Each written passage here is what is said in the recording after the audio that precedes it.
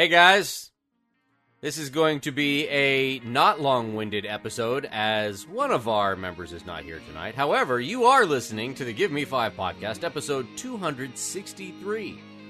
Brought to you by, that's right, the Give Me 5 patrons.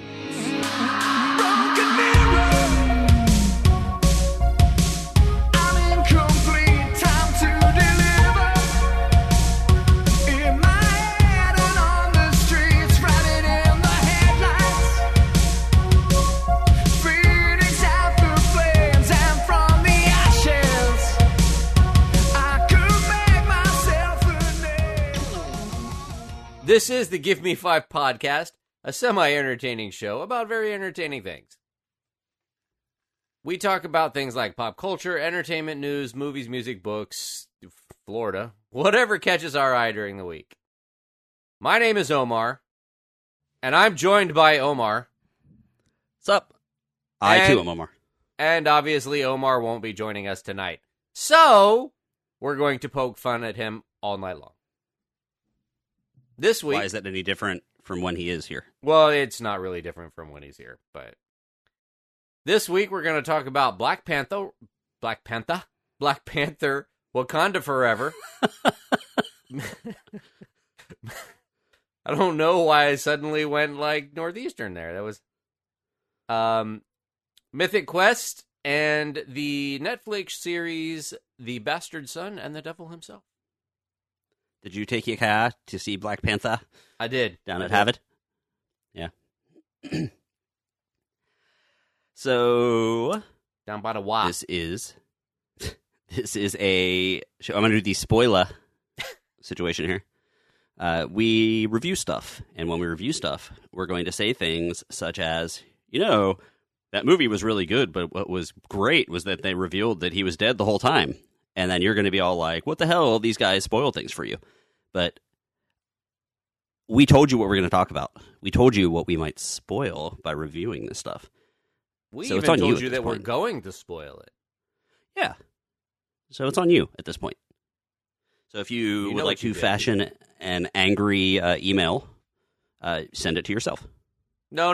If we spoil something. Send it to Omar. Yes. This is all Omar's fault. Everything is. So I'm going to talk a little bit about news, and this will probably be the first time that we ever talk about Taylor Swift on this show. Uh-oh. The Taylor Swiftpocalypse is going on right now. So I don't know if you guys out there know about this or have heard anything about this, but most of my social media stuff is former students and things like that. And, family and former students, the only people I care about keeping in touch with. And there's a lot of Taylor Swift fans amongst that group, at least the former students. And people are like, if you have any Swifties in your house, and to be completely honest, I thought they were referring to Swift boat people. Like, the Vietnam people, because I'm old. Wow. They're like, if you have any Swifties in your house, you might want to give them a hug. And I'm like, what the hell is that all about? Well, apparently, Ticketmaster did a verified fan presale. And 3.5 million people verified themselves as fans. It was supposed to do away with some bots, which that is not going to... There's just a bunch of bots that are verifying themselves as fans. Of that, 1.5 million codes went out for presale for the Taylor Swift tour. By the way, it is the first Taylor Swift tour in 5 years. And these codes went out. They were supposed to go on sale a couple days ago as we were recording this. And it... of course, went very bad because there were not 1.5 million tickets available in general, much less for a presale. So they were selling out, trying to sell at stadiums, whatever. The actual tickets are supposed to go on sale tomorrow, and there's none left because of this presale shenanigans. This, of course, is causing great problems. The trying to avoid scalpers situation has led to even the worst tickets being sold for upwards of $28,000 each. My affinity for Pearl Jam, Rob. Sorry, Omar. I would not spend $28,000 for Pearl Jam. Hell no. As long as you, if they gave me a car with it and several other things, maybe. But, They're really trying to sell Tickets for $28,000? I saw one story. It was actually a sweet story. A girl, 16-year-old girl, wanted to get tickets. So when she found out there was going to be a tour, she spent all summer sewing the little sock monkey puppet things and selling them to her friends to make enough money to hopefully buy tickets. She also, arranged with her mom, like, hey, can I skip the day of school until I get my tickets and then I'll go into school late? Which is, that's the type of stuff you remember your parents for, I think. Like this little, like, okay, fine, I'll let you play hooky for a couple hours just to, do that. And so they did that. It ended up being a cluster. I think the woman said that when she finally got in to get tickets for her daughter, there was like a seat that was literally back to the upper deck wall in whatever stadium, because it's a stadium tour, and it was like over $200, which one would expect to pay maybe for lower tier, but no. And this, of course, is putting all eyes on Ticketmaster, and I don't know if one of the big things that Pearl Jam did that either caused them problems or got them fans or angered their fans was they tried to reveal to the world that Ticketmaster was, in fact, a monopoly. And the Senate, Democratic Senate, actually, I believe at the time, because it was in the 90s, basically treated them, they were a bunch of just dumb rock stars, and was like, no, you don't know what you're talking about, whatever. And it turned out that, yes, well, we know that anyway, they were a monopoly, and they basically bought up all the opportunities for selling tickets at all of these big venues across the country. So no one else can sell tickets. No bands can. You have to, if you play at that venue, you have to go through Ticketmaster. So then Live Nation came out, had big backing, Clear Channel, I believe. I might be wrong on that.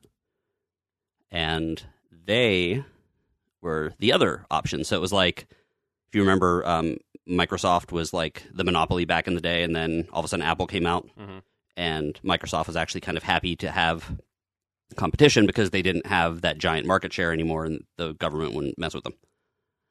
Well, Live Nation came out, did well, and then in 2010, Ticketmaster bought Live Nation, and now, if you notice, at least, I know you don't pay attention to this stuff, but ticket fees went from, like, you buy a $70 ticket, you pay $15 fee. Now it's you buy a $100 ticket and you pay a $78 fee. It's like 78% fees for convenience and printing and whatever. Absolutely. So Ticketmaster not only fucked this up big time by putting so much stuff out there, but it's also putting the Eye of Sauron, so to speak, on them. Like, you guys are a monopoly and you can't even figure out how to get your website not to crash. Can't even figure out security for these tickets, all that stuff. So it's a little bit nuts. And I don't know if I mentioned it, but they did announce that the main ticket sale is canceled. So pretty much, if you don't have tickets as of yet, if you were planning on seeing Taylor Swift, which I actually did consider because my kid really, really likes Taylor Swift. Really? Yeah. She did, well, they used her music in some of the Ninjago ads for the Ninjago Lego movie. Gotcha. They used Bad Blood. And she's not, she's not my type of music, but I like that she writes her own music, and I like her. And so I was like, yeah, you know what? If it's affordable, I'll take her. No. Yeah. So it's kind of a mess, and we'll see what happens there. I mean, but honestly, realistically, what could they possibly do? I mean, does Taylor Swift just go on and do the concert knowing that she's going to play? I mean, eventually what will happen is the scalpers will lower their prices because they want to get their money back. Correct. But so that's one thing. She already did open up more stadium shows. And there's also, it sounds weird, but like a lot of these stadium cities are fairly close to each other too. Right. So it could be like, I mean, but how do you combat that? I mean, there really isn't any way to, because if you open it up to online purchases, then I guess the really only way to combat that is to just do live in-person purchase. I think the way to combat it, you line it up, has happened in other places, is the ticket has to be linked to the credit card or link to the ID. But that does, I mean, there's no perfect answer, because if you link it to an ID and then someone's like 15-year-old wants to go see a show, then, like I went to concerts by myself when I was 15. And or you link it to a name at the time of purchase, and if it's not that name, you can't use it. Mm-hmm. Yeah, with a fairly, and if Ticketmaster wants to make their money, a fairly exorbitant transfer fee, which sucks if you're, I don't know. It sucks. It sucks if you can't go, but then you shouldn't have bought the ticket.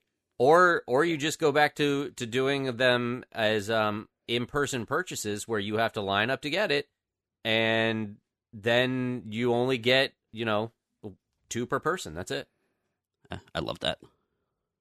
I loved going and waiting out line overnight, because you would be hanging out with all the other huge fans of whatever band you were trying to see. Mm-hmm.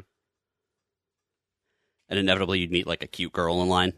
And knowing that a person can only buy 2, I mean, is it really worth standing out there all night just to be able to scalp 2 tickets? Yeah, that's true. Versus an entire row. Right. So, it'll be interesting to see how that plays out. I am thankfully in a place where I can pick and choose concerts I want to go to, because I've seen most bands that I want to see. Mm-hmm. But I do feel bad for all these music fans that are younger, that, working at Publix bagging stuff and then having to spend an entire year's salary on ticket fees. Yeah. Anyway, any other news? I feel like somebody else passed away this past week, but I could be wrong. I don't know. Was this person not found yet? And you're hinting that you made someone disappear? They'll find out tomorrow when they don't show up. Yeah. I'm trying to think of a random celebrity that I'm scared. I'm scared to even make up a name, like a celebrity name, because we've done terrible things to celebrities just by mentioning their name on the show. Yeah, it's terrible. So we're awful people. Yeah. Can I do the Florida story? Yes, you may. Cool. So there's actually 2, but I'm only going to pick one. Speaking of awful people, I can ask you this: what is your favorite Disney theme park event? Not separate ticketed one, but Flower and Garden, that kind of thing. Do you have a favorite?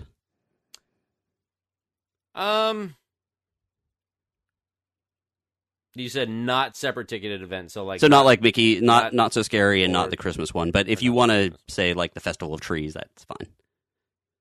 I'd probably say Food and Wine. Yeah, mine too. I've not been there in a while, but I love Food and Wine.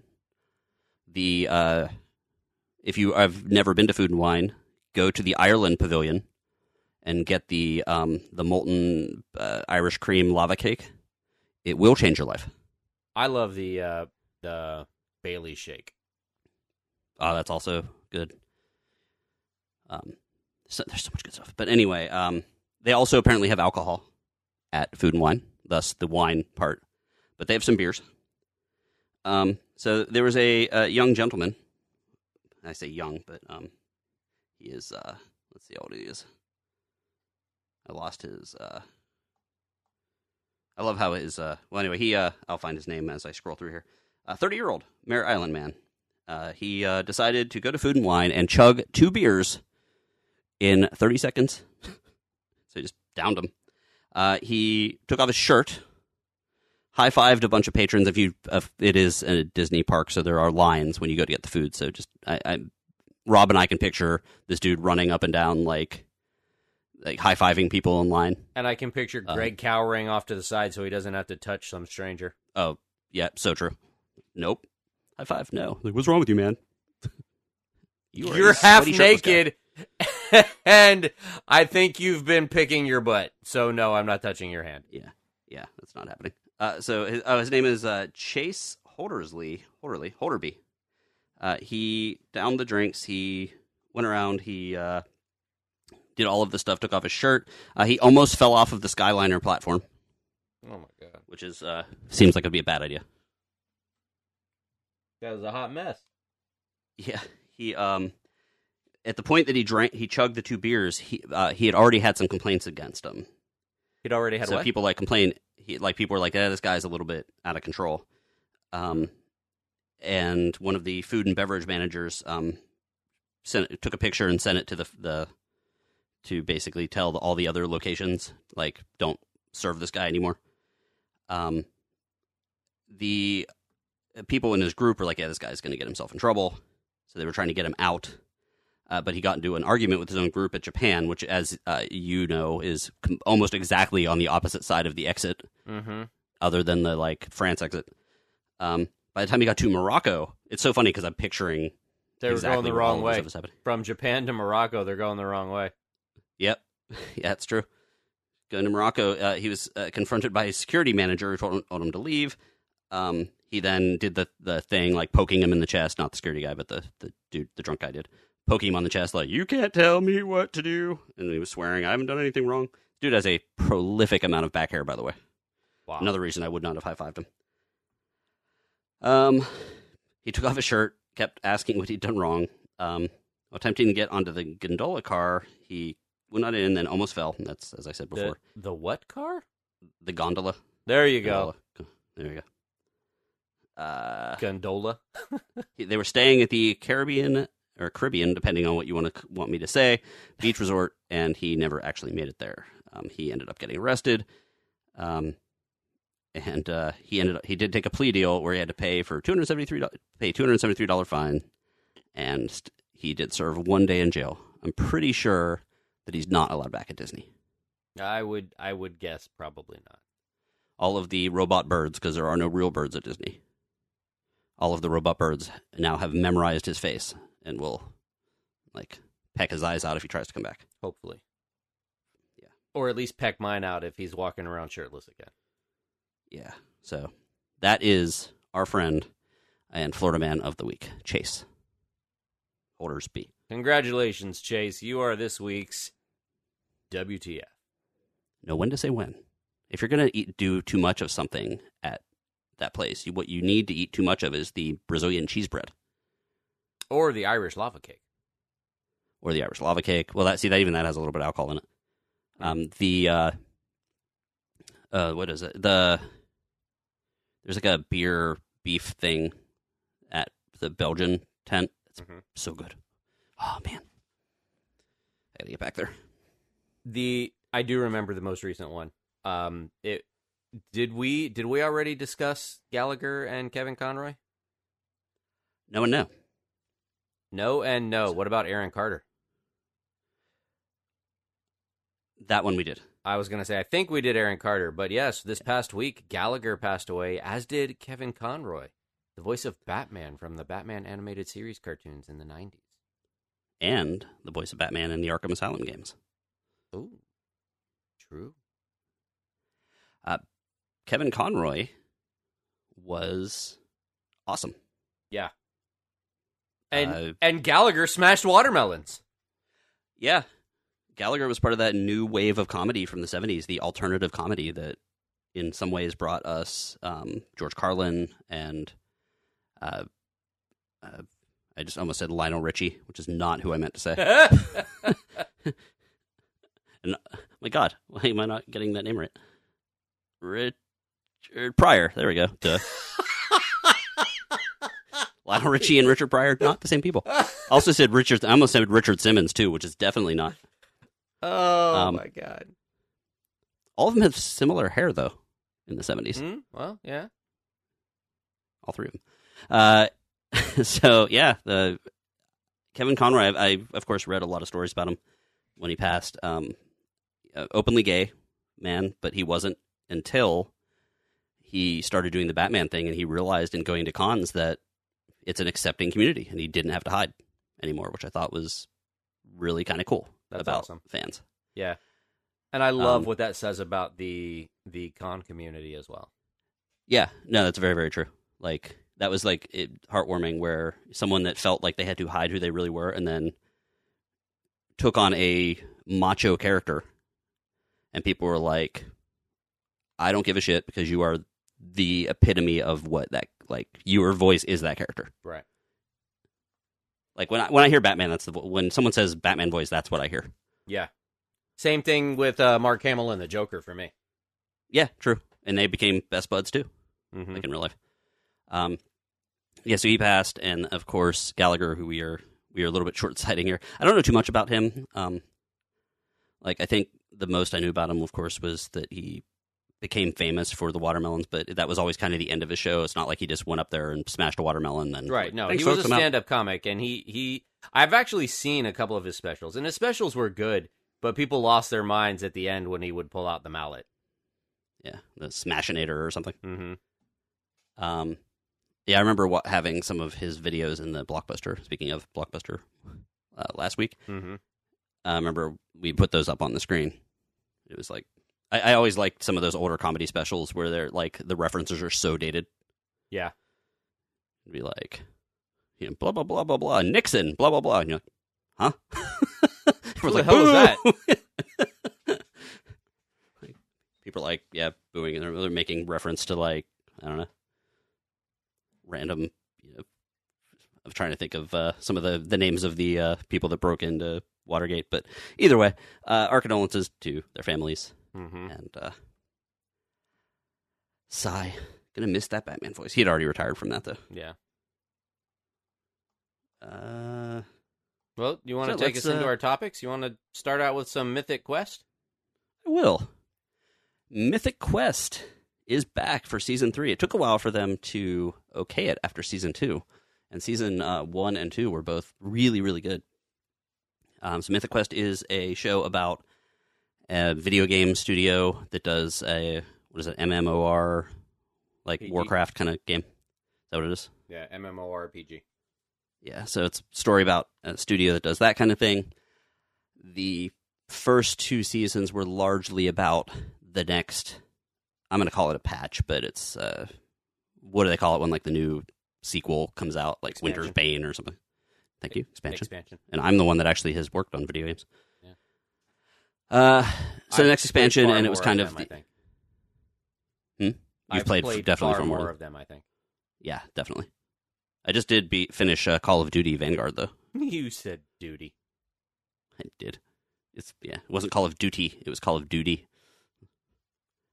Anyway, so it's basically that story. At the end of Season 2, I played that when I got home. You heard the call. At the end of Season 2, the lead of the studio, who was like this genius wonder kid who started this this series, he leaves and he takes one of his, like, lead programmers with him to their own studio, and this is the first season where it's like split teams. Say that I really, really have liked the first couple episodes of the new season. There's something interesting about the show is where it tells a story, but in the middle of each season, they've had, like, a story that's different. In fact, they've done that, and they also did the episode I showed you with the party, where the LARPing party, which was also just kind of a standalone episode. But a couple things that, like, the first season's one, I think it was like episode 6, which it told a wonderful story about, you know, a guy and a girl that started a company in the same building that the current group was working.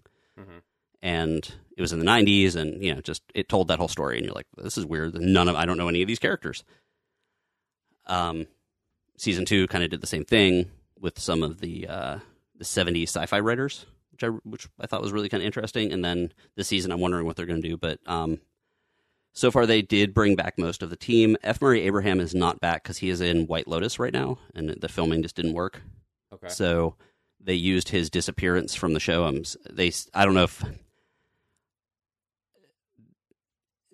they all get back together because of the F. Murray Abraham's character, who is the old sci-fi writer that was tailoring the story of the game. he basically set everyone on the roof of this building, and the lead dude is supposed to read a story at exactly a certain time, and then at the end of him reading it, they're supposed to look up, and apparently he passed away, had his ashes put on a satellite, and the satellite was supposed to be passing overhead because he wanted to go out with a bang. But because of that, like, I'm wondering if he's not going to make a reappearance at some point later in the show. Just because it seems very, like, it's funny and it fits the theme of the show and all that stuff, but it's a little random. And it also seems very random that, like, someone who's considered a very famous sci-fi writer, that no one would notice that he's dead in the time it takes to mention that he's dead, burn his body, and put him on a satellite that would launch. But that could just be, storyline. So it's funny. It's great. If you liked Silicon Valley, it's the same general idea. They get so close to being super successful, and then someone does something, and it kind of starts over from scratch at times. So, all right, watch it. I think you are up. I am up. I'm going to talk a little bit about The Bastard Son and the Devil himself. It is a Netflix show. It was released on October 28th of this year. It does star Jay Lycurgo, Nadia Parks, Paul Reedy, Isabel Jesper Jones, Karen Connell, Jessica Pike, Hector Hewer, Emmeline Veckmans, and Fain T. Balogun. So, the synopsis is, caught between two warring clans, the son of a notorious witch responsible for a deadly massacre tries to find his place in the world and his powers. Now, initially I started watching this, and I was getting into it. I liked the first couple of episodes. It started out pretty good. But I'm not sure where it went off the rails. But it devolved really quickly toward the end. I mean, it was so, I was like yelling at the screen at points. I'm like, why are you doing this? This doesn't make any sense. What is going on? I mean, there were some things that I had problems with. I mean, this movie, or this series, is supposed to focus around witches. And like I said, two warring factions. You've got the Fairborns and the Blood Witches. And they spend more time using assault weapons than they do actual magic. Like, their assault teams have, 15 guys with guns, and then maybe one guy who's wielding, electrical magic or something. So it kind of takes some of the fun magic out of it right there. I mean, this is a young adult series, and it's very obvious in the shoehorned in romances that they have between the main character and the girl that he's interested and the guy that he's interested in. But I mean, there are some characters in here that are just so detestable. The main character's sister is so completely psychotic that it's cartoonish. I mean, Yay. I mean, like the kind of person who puts a cat in a microwave just to watch them spin and fry. And I'm like, really? Okay. I have no desire to watch this character do absolutely anything. But, I mean, it's like, yeah, I mean, she, pulls the wings off of flies just to watch them wander around. The kid who burns ants on the sidewalk with a magnifying glass. That sounds like somebody that at least one person on this podcast would find super hot. But I mean, there's so many things that she does, and then at one point she actually tries to get the main character, who's supposedly a good guy, not a bad guy, but I mean, he's running around stealing people's powers and eating their fucking hearts, and it's like, dude, you're a bad guy. When you start eating people's hearts to steal their power, you're a bad guy. And, he somehow thinks he's in the moral high ground. And I'm like, how do you even justify that? There's no way you're in the moral high ground. You're eating your own people's hearts to steal their power. Well, if I would have known you felt this way, I would have ended our friendship long ago. I'm like, how is there even a question that you think you're in the right? I don't understand. I've been eating the hearts of my enemies for at least 7 years. And so the main character is the son of one of the most hated blood witches alive. He was responsible for one of the largest massacres of, and the Fairborns and the Blood Witches are kind of like the Hatfields and McCoys. You killed my paw, I'm gonna kill your paw. You killed my paw, I'm gonna kill your son. You killed my son, I'm gonna kill your niece. It's that kind of stuff. I'm gonna poison your cattle. Exactly, and it just keeps going and going and going, and the Bloods feel that they're being stepped on and subjugated. So this guy lashes out and kills a whole bunch of them at a peace summit or whatever. And so he has a child with this other Fairborn witch. So the Blood Witch and the Fairborn witch have a child, and that's the main character. And for some reason they keep him alive and continually test him and prod him and to make sure that he's not turning out like his father, all the while alienating him and treating him like shit and beating him down because he's a blood witch, and nobody does shit about it because, well, he's a blood witch, he deserves it. But you're monitoring him so that he doesn't turn into a legitimate killing threat, but the entire time you're kind of driving him that way. So that doesn't make any sense. Later in the episode, I mean, they go ham and they kill a whole bunch of these foot soldiers, but then all of a sudden they have this moral compunction about killing this one guy. And I'm like, dude, you literally just killed like 50 people. Why do we have a problem now? I mean, granted, he was the father of the girl that, he was supposedly interested in. That whole love triangle thing was weird. I don't know where that came from either. But it was her father, but I mean, he's literally been eating people's hearts. You've just literally killed 50 of his foot soldiers, and he's trying to eat your heart. I think you're good. Go ahead and kill him. There's no reason not to. I'll just give you a pass on that one. Whatever.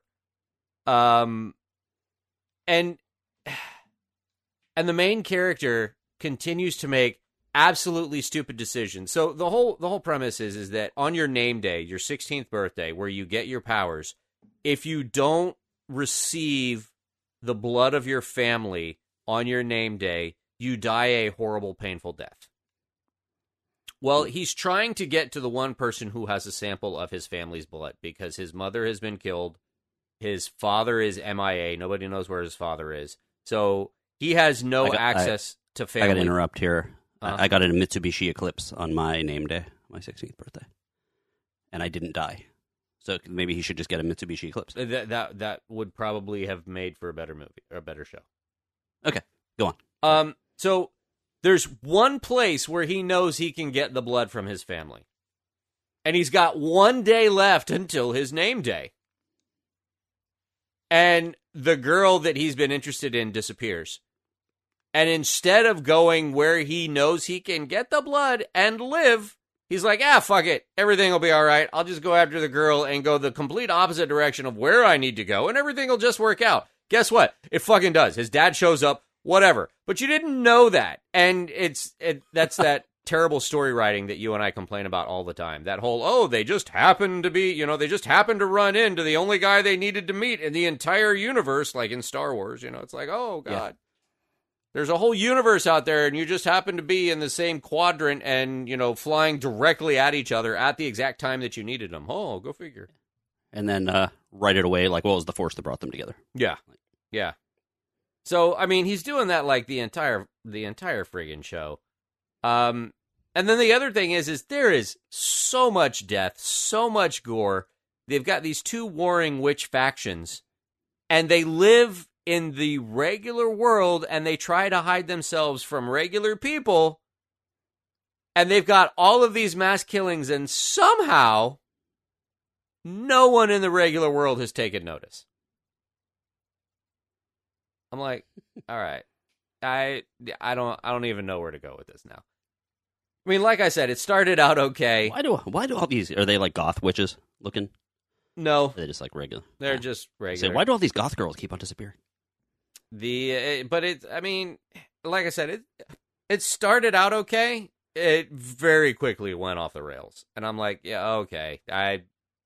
It has gotten absolutely ridiculous now, and now I'm just watching it so that I can say I finished it.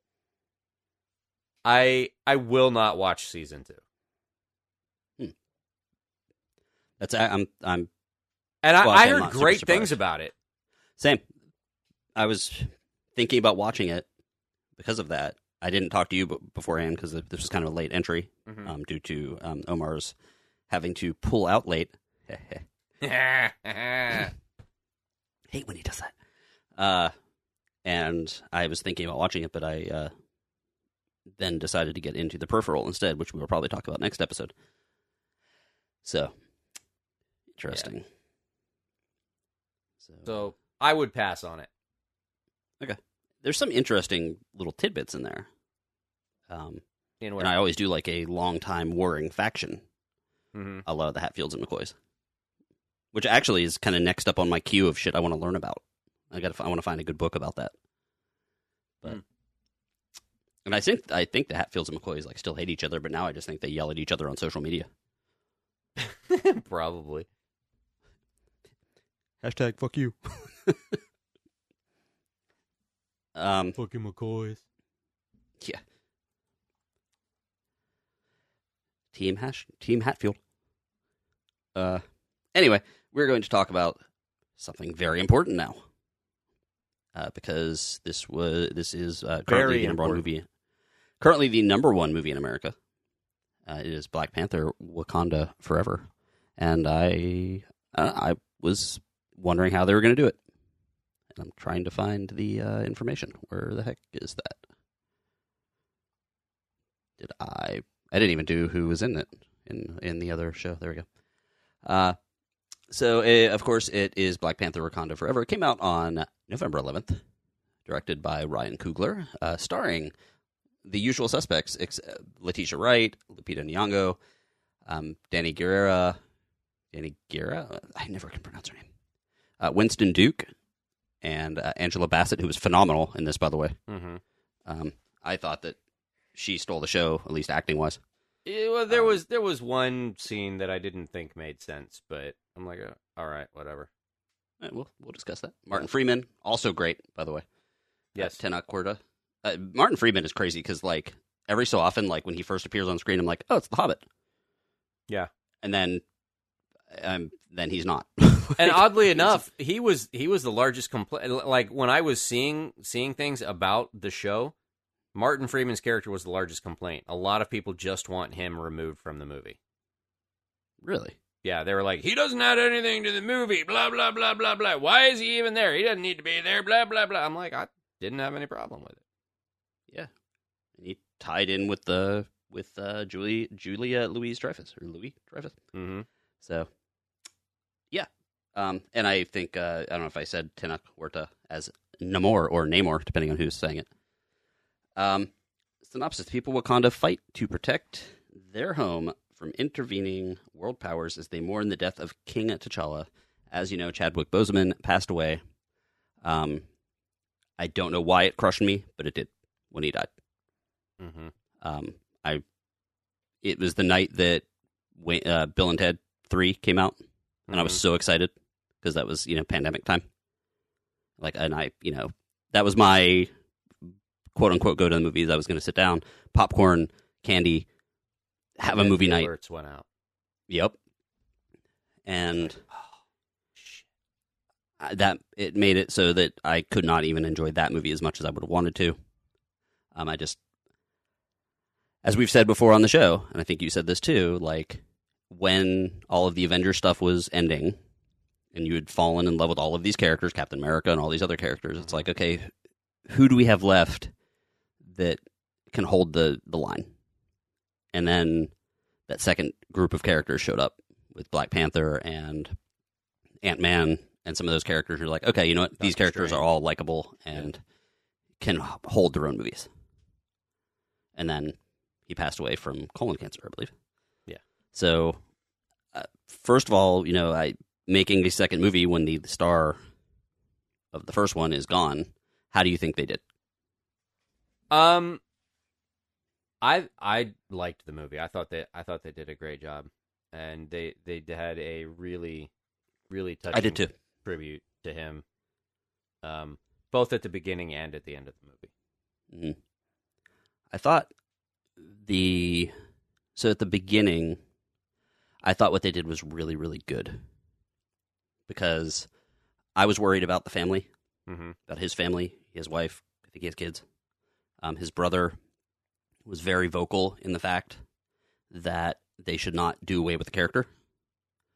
Yeah, his brother said that his brother said that Chadwick was selfless and not narcissistic to the point of where he did not feel he owned that character.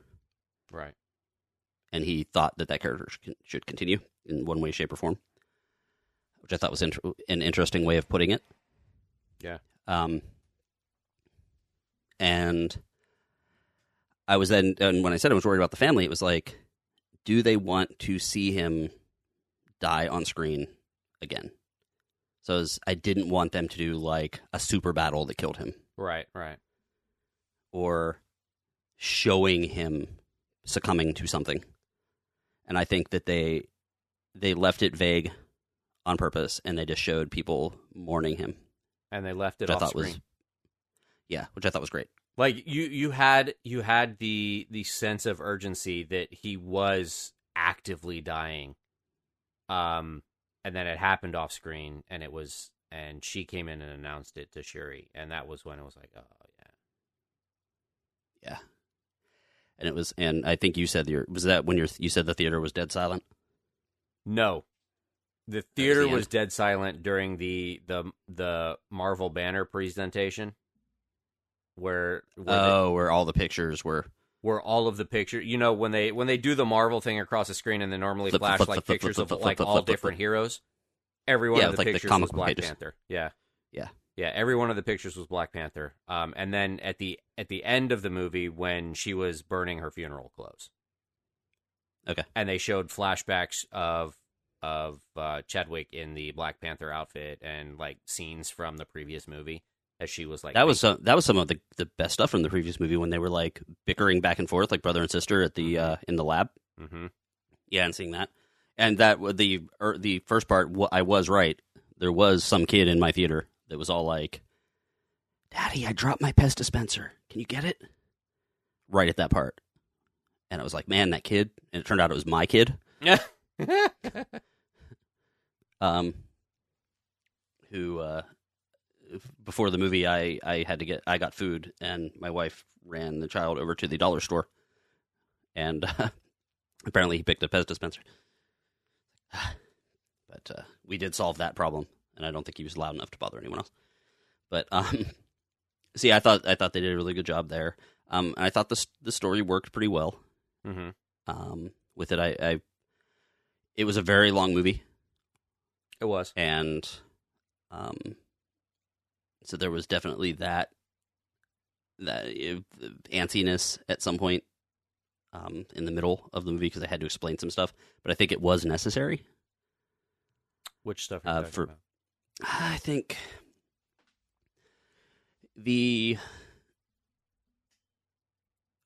so I think they needed to do a very good job of explaining the heavy-handedness where we kind of last left the various governments.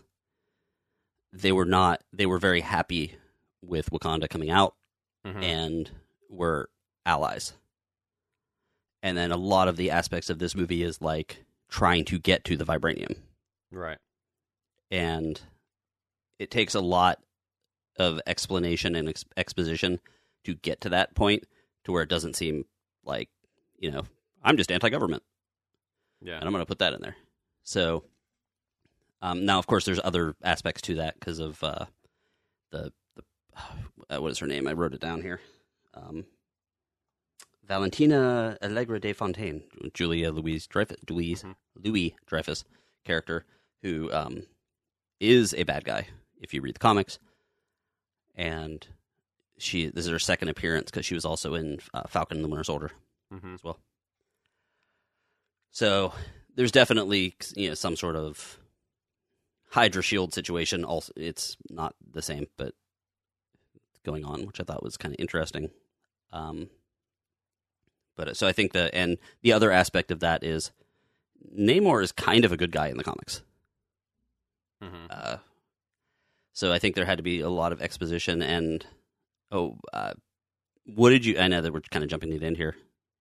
What did you feel about Shuri going full on Punisher back to I'll let you live, despite what she saw?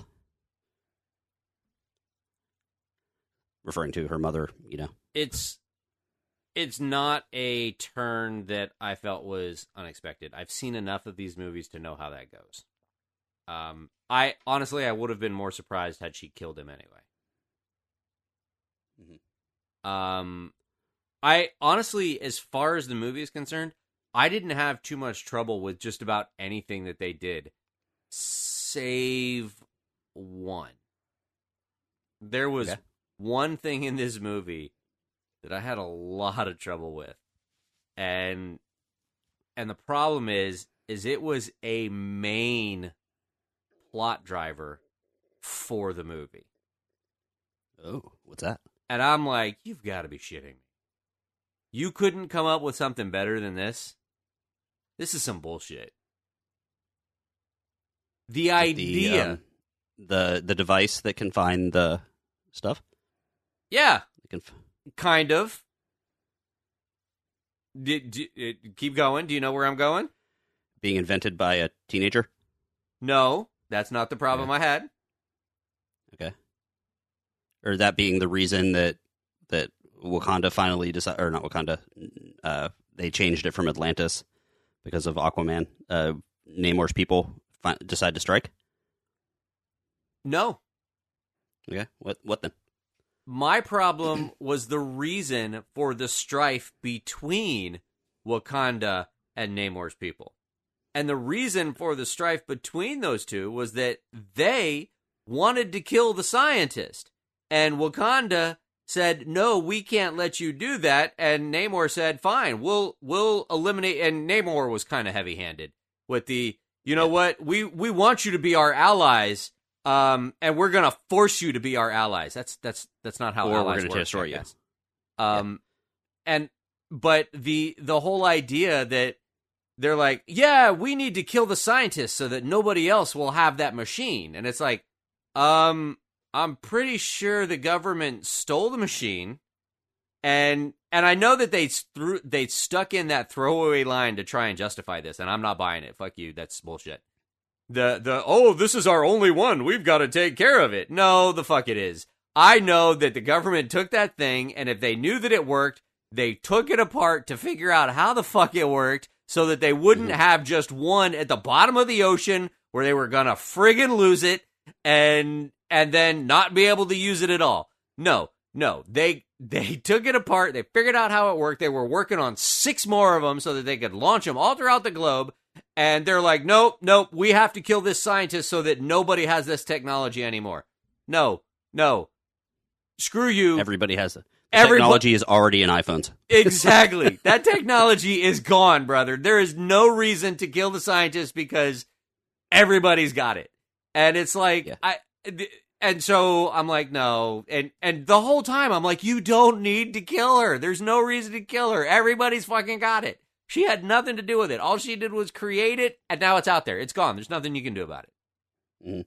It's like, she is not the problem you need to worry about. The problem you need to worry about is the people who are using it. And that literally was the main driving wedge between Wakanda and Namor's people.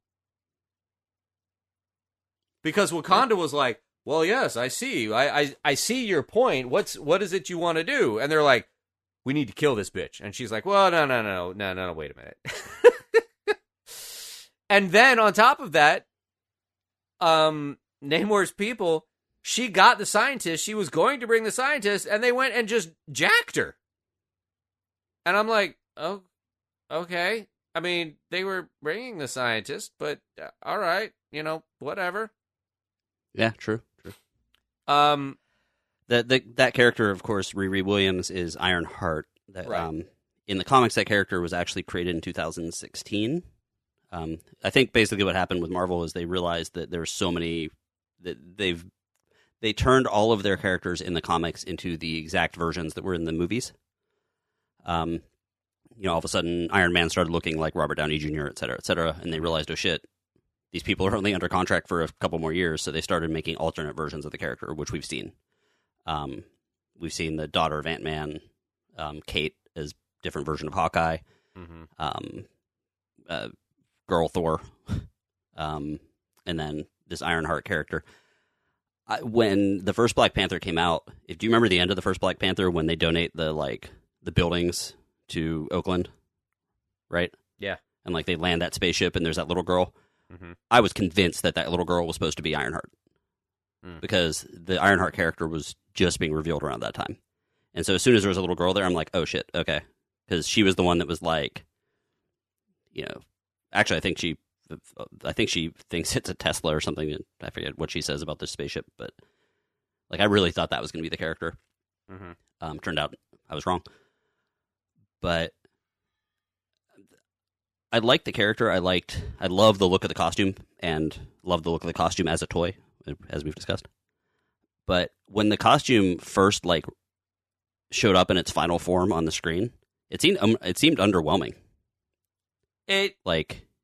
Honestly, I got a feeling of the prototype Iron Man suit that he made in the cave when he there's the first one where she escapes from the warehouse, but when you see it again, right, they don't do that thing where they show it being built or in a tube somewhere where you can actually see it. So the first time you're seeing it, there's just enough of a delay on the oh, that's the same thing that we just saw as a skeleton framework that it it didn't have as much impact as I would thought it would have had.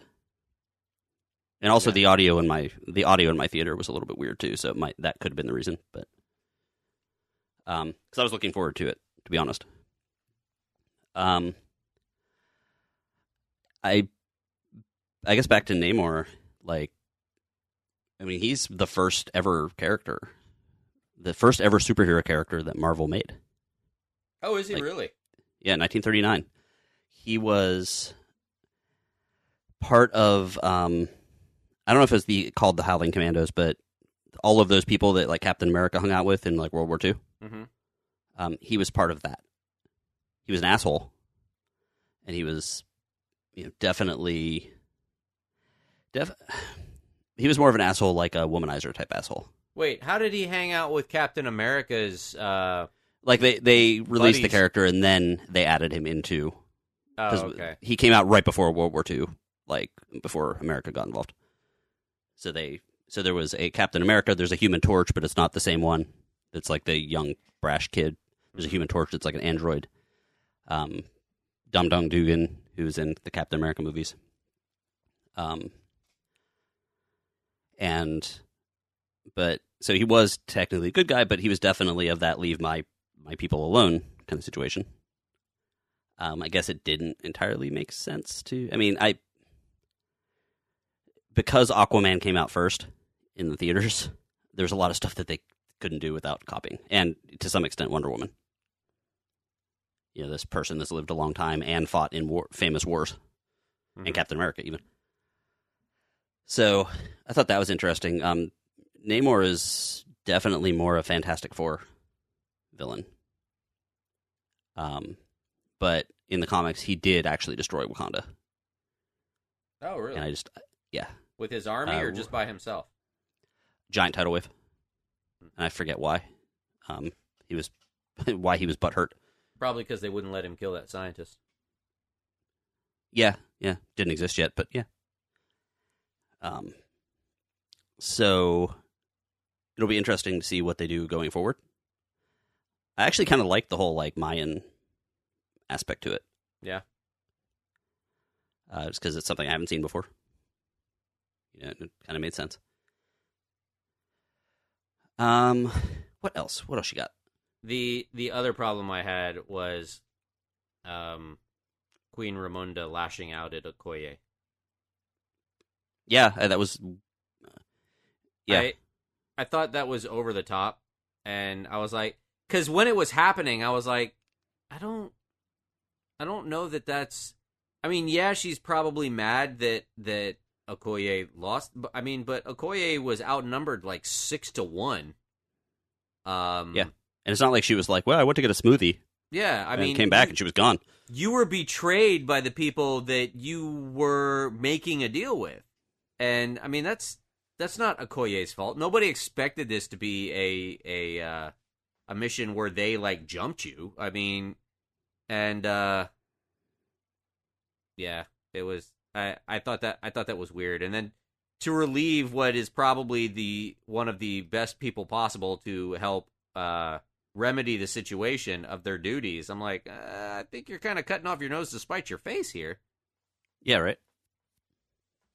So yeah, that didn't make any sense to me. Yeah, I think you're right on that as well. I did miss Daniel Kaluuya. I believe he was filming Nope at the time. So they mention him as being in jail, I guess. He was the Rhino one, right? Yeah. Yeah, he was the guy that trained the rhinos, and I guess was kind of a bad guy at times. Not really a bad guy, but he sided with the wrong people. So here's the question for you: did she abdicate at the end? Letitia Wright, Shuri. Yeah, I feel like she did because she wasn't there to be crowned. So I think it's pretty. So, I mean, I feel like she talked to him and felt like he would make a good leader. Did you get that M'Baku? Yeah. Yeah, I mean, there was little threads. There's a couple things there. There was little threads that he was the one that kept her from killing. It was like, look, this is just going to lead to bad things. This is not what your mother or brother would want. Yeah, and I love that character, man. Who, M'Baku? It's just the little shit that he does. That dude's like a really good actor. Mm-hmm. And like has all sorts of degrees in acting. I believe he has an acting degree from Yale. Oh, wow. And I just get the picture where he like walked up to the fucking catering table and grabbed a carrot, just because like when he that opening scene when he walked in there, with the carrot the first time. Yeah. Like I just get the feeling like he's like, yeah, this will make my character, and it just seems to work. And it's stupid, but it ties back into him joking about being vegetarian. He's not joking, but he said that like his people are vegetarians. And then, of course, you see him again in this movie, and he's chomping on a carrot. It's like, fuck. And then, like, you see a movie like Us, and he's like this yuppie, like, dude in a polo shirt.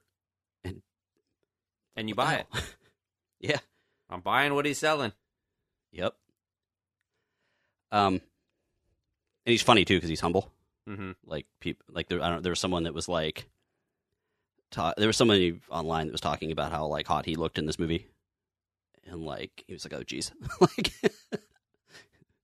like he was like doing an aw shucks online, which I thought was funny. Yeah, I thought he was great as M'Baku. The other thing I thought was interesting about this, the end credits scene. This is major spoiler territory, I think. Mm-hmm. So Shuri goes to the beach. She finally decides to burn her mourning cloth, which means that she is now done mourning, whereas the rest of the village and city was done long before. Mm-hmm. And you meet this kid who is T'Challa's son. Yes. And I mean, that actually surprised me. It didn't blow me away or anything. It was just like, oh shit, that's cool. Did you know that going in, or did you think of that or anything? What about him being T'Challa? Like, were you surprised by that? When she brought the kid out, I suspected that's what he was. Mm-hmm. Like when we saw the kid, I was like, oh, okay, that's who that is. And that was Nakia. Mm-hmm. Brings out this kid. She's living in Haiti, working in a school. The thing that's interesting about that is there were threads to that throughout the movie, because you saw that kid in the classroom early on in the movie. Mm-hmm. And there was a few little conversations of like, why weren't you at the funeral? Right. And the mom not seeming to care that she wasn't at the funeral. And there was another thing where the queen, they asked if the queen knew about the kid. It's like, yeah, she did. And there was some other little, I think she mentioned in the movie that she had been to see Nakia. And it's like, right. Like that's good movie writing. I do understand what you were saying with the device, but the little threads in there I thought was really cool. Yeah. And now we just have to wait for like 20 years for that kid to grow up enough to play the Black Panther. There you go. I'm actually okay with Shuri playing it for a while. With Letitia Wright playing it. Yeah, I thought she was cool. I liked it. It's weird because she didn't really take the mantle up till about 3/4 of the way through the movie, but I liked it. Mm-hmm. Yeah, there's a few little things that you really have to kind of sort of remember from the first movie that I was like, oh yeah, shit. I forgot that the herb was all gone, and that like that was something else I wanted to talk about. The bracelet. No, they basically turned the Black Panther into a super soldier serum like Captain America. A what? They basically turned it into a serum like Captain America. Oh yeah, got it.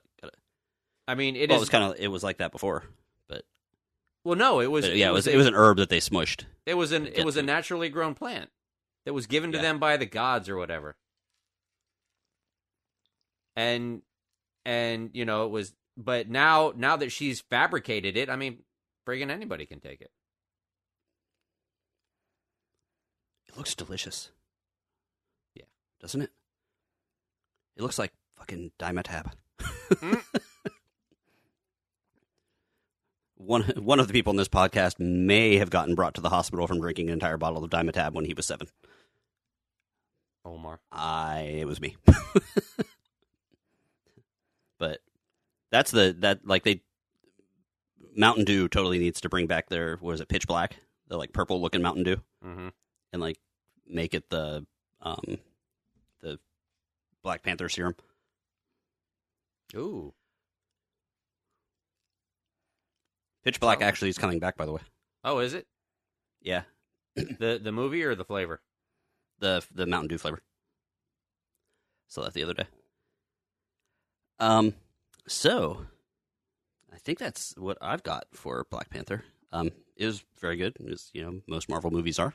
Mm-hmm. And they had to tiptoe around a minefield. And I think they did it successfully. Yeah. Very much so. So that's our regular topics. And now we got to do our question of the week. Go. And what is our question, Greg? Our question tonight. You shut up. I'm going to talk. Our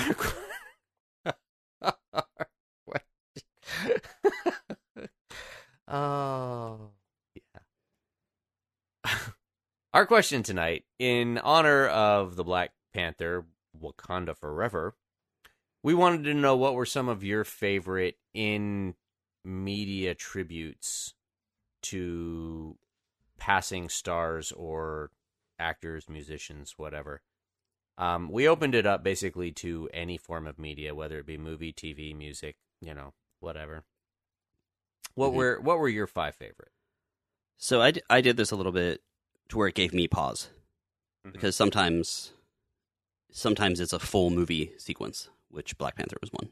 Other times it's just a little note at the end of the movie, and you're left sitting there with the credits as it fades out, like thinking about it. So, and also because I'm me, and the whole music situation, I actually separated music out, and I kind of did 2 lists.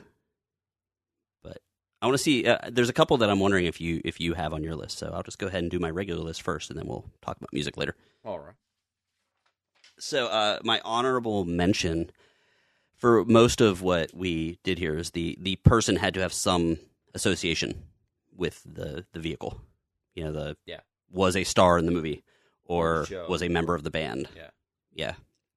So this one's a little bit weird, but they were well known for being in this universe, and that was Robin Williams in World of Warcraft, where they made some NPCs based on him, like a genie NPC. I think they called him Robin the Entertainer. Really? He was, yeah. I didn't even know that, actually. I think that was after I stopped playing. So there was three characters based. There's Robin the Entertainer, and one was Genie-ish, and stuff like that. But he was well known for playing it, and in that kind of game, I think a player helps make, especially if it's a celebrity player, makes that world bigger and better. Mm-hmm. So it's an honorable mention because of that. They didn't obviously sit down and program the game, but they were celebrated in the game.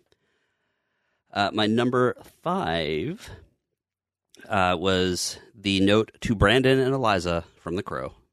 That's very simple, but the fact that it was Brandon Lee who passed away and his fiancée at the time being memorialized in a movie about a man who dies with his fiancée and comes back to avenge her was a little touching. Mm-hmm. The news radio episode where they celebrated Phil Hartman. Mm-hmm. Phil Hartman, genius. And he was killed by his insane ex-wife, or an insane wife. And they had him pass away at his desk, and they turned it into kind of a, I don't know if it was a clip show, but telling stories about him kind of thing. As for number 3, young me remembers this a little bit. Sesame Street. Do you remember that one? Mr. Hooper. Yep. Where children everywhere learned about death because Mr. Hooper died in real life, and they talked about the actor Will Lee on the show. Mm-hmm. And it was one of those episodes where they warned you, to the kids, watch with your parents. Mm-hmm. So that's number 3. Number 2 is the Fast and Furious 7, the driving away Paul Walker scene at the end. Both of us, I don't think, were big fans of Fast and Furious, although I've seen them all, which is weird. But yeah. He was. And then number 1 is going to have to be Black Panther. Yeah, it was very well done and touching, and I enjoyed it. Nice. What you got? I actually had a couple of those. At number 5, I had the West Wing, John Spencer, when he passed away. He was actually supposed to lose. His character was supposed to lose the election. He was running for vice president, I think, or he was running for one of the offices, and he passed away. And the initial story was that the character was going to lose, but in honor of the actor passing away, they actually had him win the election, but then pass away in office, and then they had a nice little quiet funeral for him and everything in the show. So that was a nice little tribute. At number 4, I had the news radio one with Phil Hartman. At number 3, I had actually the Cosby Show's tribute to Madeline Kahn when she passed away.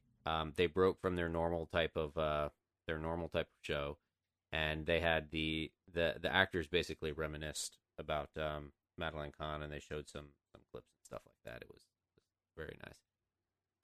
My number 2 was Mr. Hooper from Sesame Street, and it's so high because, I mean, talk about a golden opportunity, and taking a death of such a loved character and actually turning it into a learning opportunity and a moment which being a star of a children's show like that, he would have loved. Yeah, definitely. And teaching children about death, and inviting the parents to come sit down and watch the show with them, so that if there are questions, they can help answer them and whatnot. Really, really great tribute to a loved icon of a. And I think I've heard of people that still use it, still will find that episode on streaming. Really, when trying to explain to a younger kid. Yeah, nice. And my number 1 will be Chadwick Boseman's tribute in Black Panther. I was telling Greg that when I went and saw this movie, I have never been in a theater that was so dead silent as when they were running the tribute to Chadwick Boseman. Nobody coughed, nobody sneezed, nobody was rifling through their popcorn bags, nobody was munching, nobody was slurping empty soda things. Everyone was sitting there quietly staring at the screen. And it was amazing. You just reminded me of something. In my theater, one of the reasons... No, in my theater, one of the reasons it was a little bit weird was there was an air conditioner, and like when an airplane like stops, and all of a sudden the all of the fans, the air conditioner little like blowers go on, and it gets really, really loud. Right. As soon as that scene happened, the air conditioning thing in my theater went on, and it was extremely loud like that. Awesome. And it was a little annoying. Okay, it was very annoying. Super Nice. annoying. Yeah. Get your shit together, Regal. I'm a frequent pass holder person now, and I don't want to deal with that shit. Yeah. Well, speaking of frequent stuff, Or pass we holders. get to hear from pass holders. We get to hear an awesome list, which I have not listened to yet, from Alec, our patron of unusual size. I'm excited. It's always hard because I get them in, and I don't want to screw up my own list by like. Yes, I don't want to screw up my own list by listening to someone else's, but because he always comes up with ideas that I'm like, shit, I forgot one. So here we go. Hey, Give Me Five podcast, top 5 tribute. I'm going to try to keep it short this time because I got cut off the last time by the voicemail. Number 5, Elton John, Candle in the Wind for Princess Diana. Oh shit. Number 4, from The Wire. His name is Robert Colesbury. He was the producer and had a recurring role on the show. He died in between season 2 and season 3, so they had to wait for his character and season 3. Number 3, Malcolm X. That Denzel Washington, I thought kind of and Spike Lee revitalized Malcolm X, made him a bigger figure. People were wearing X hats, X t-shirts. It was a pretty big deal. Number 2, Paul Walker in Furious 7, a tribute to his character, at the end of the movie when they had him in Vin Diesel race. And then number 1 is Bruce Springsteen. I'm going to do 2 different ones. One is Brooklyn 2016. He opened the show. The band came out. Everything was purple, and they played Purple Rain in honor of Prince after he just died. Nice. And then in 2012, Bruce replaced his longtime saxophonist Clarence Clemens. They have a pretty famous relationship, he would replace him with a horn section, and every time they play a song called 10th Avenue Freeze Out, which is about Clarence joining the band, they would pause it for about a good minute, let the crowd erupt, and show highlights of Clarence Clemens. It was very emotional, pretty awesome. So that's my list. Hope you like it. Glad I made it under the deadline this time. Thanks. Bye. Excellent list, Alec. As always. So the funny thing was, the voicemails come through my phone, and I'm sitting there all of a sudden. I was having lunch today, or dinner maybe, whatever. I was sitting there all of a sudden, ding, voicemail. I'm like, oh, cool, got a voicemail. 10 seconds later, ding, voicemail. I'm like, huh? So I thought my phone was just messing up. And then a few minutes later, ding, another voicemail. What the hell? So I looked, and apparently there was some children arguing on the first one, which I have not listened to. But that's why there's that. And then the second one was too long and got cut off, and the third one was perfect. Thank you very much. Thank you, Alec. Now I did throw together another one. We're just going to pretend this is Omar's list because it's about music, and that's what he would have done. Did Alec's list affect your music list at all?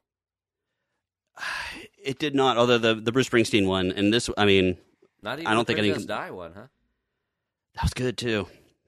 Yeah, you know what? I actually will, because, I'll do the Princess Di one. I think that actually is a good one. Well, I mean, the way we were doing it is a little different than the way he did it because it was members of the band. So actually, I won't change. I'll stick with it. Okay.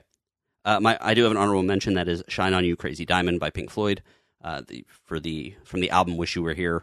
But it's an honorable mention because he didn't actually die. He fried himself with LSD. It was about Syd Barrett. He fried himself with LSD and was there but not there. Thus, "Wish You Were Here."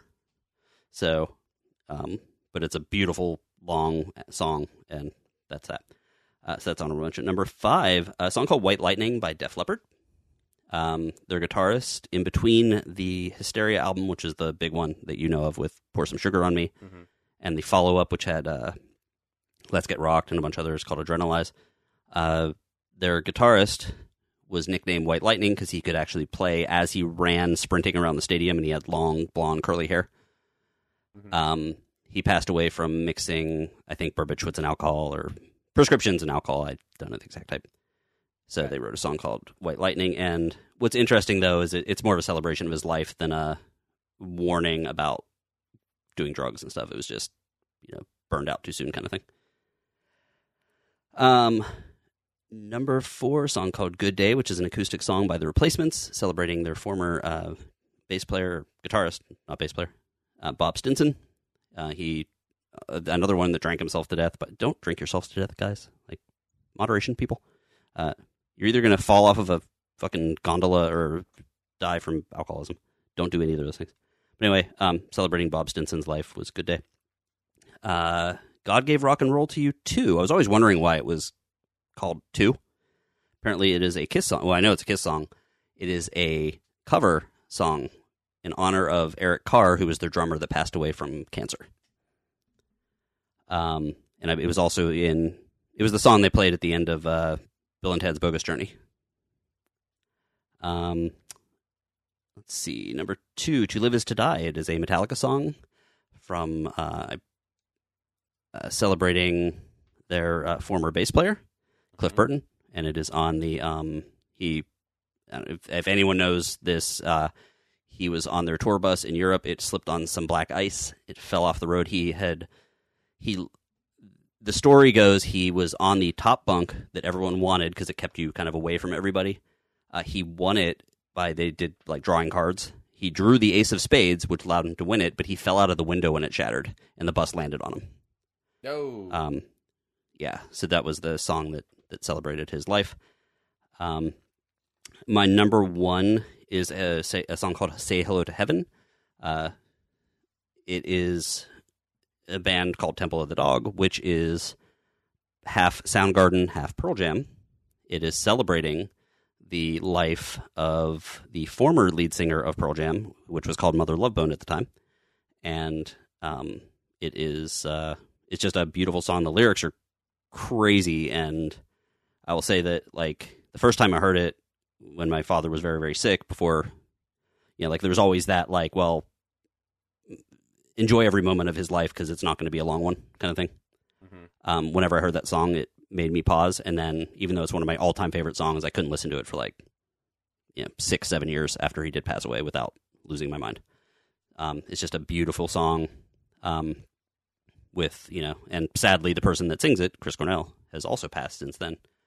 And it's just, like, someone that you sing to a friend, that there's all the stuff that we had planned on doing, and now none of it's going to happen because you're gone. So it's a very sweet song. I'm guessing that there was a ton of country songs too.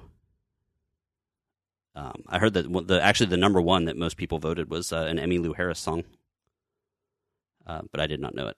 But either way, those were my music ones. If you feel like being depressed, by all means, those are some songs you can listen to mourn past band members.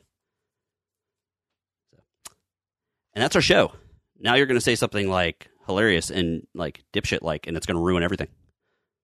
I will. Hey Omar, can you do the contact information? Omar.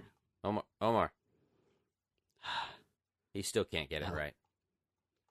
Yeah, totally replacing him with Helper Monkey. GiveMe5podcast.com is where you can go to find out stuff about us, and all of our past episodes are there. You can check us out on Facebook by searching for the Give Me 5 Podcast. If Twitter still exists at the time that you listen to this, Give Me 5 Pod at Twitter and Instagram is the place to go. I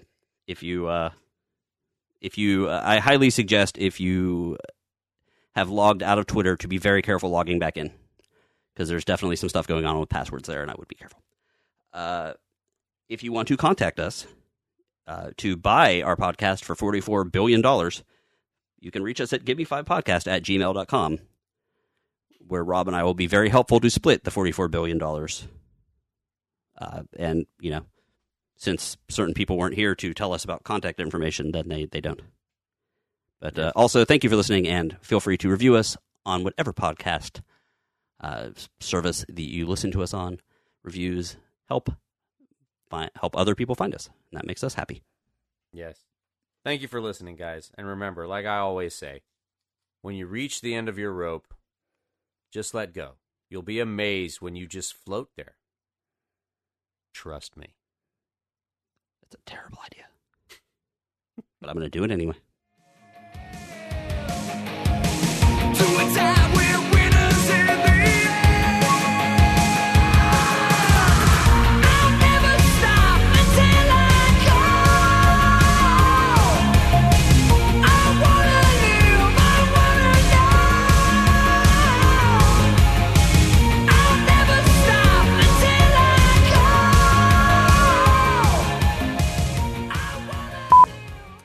This is the give me.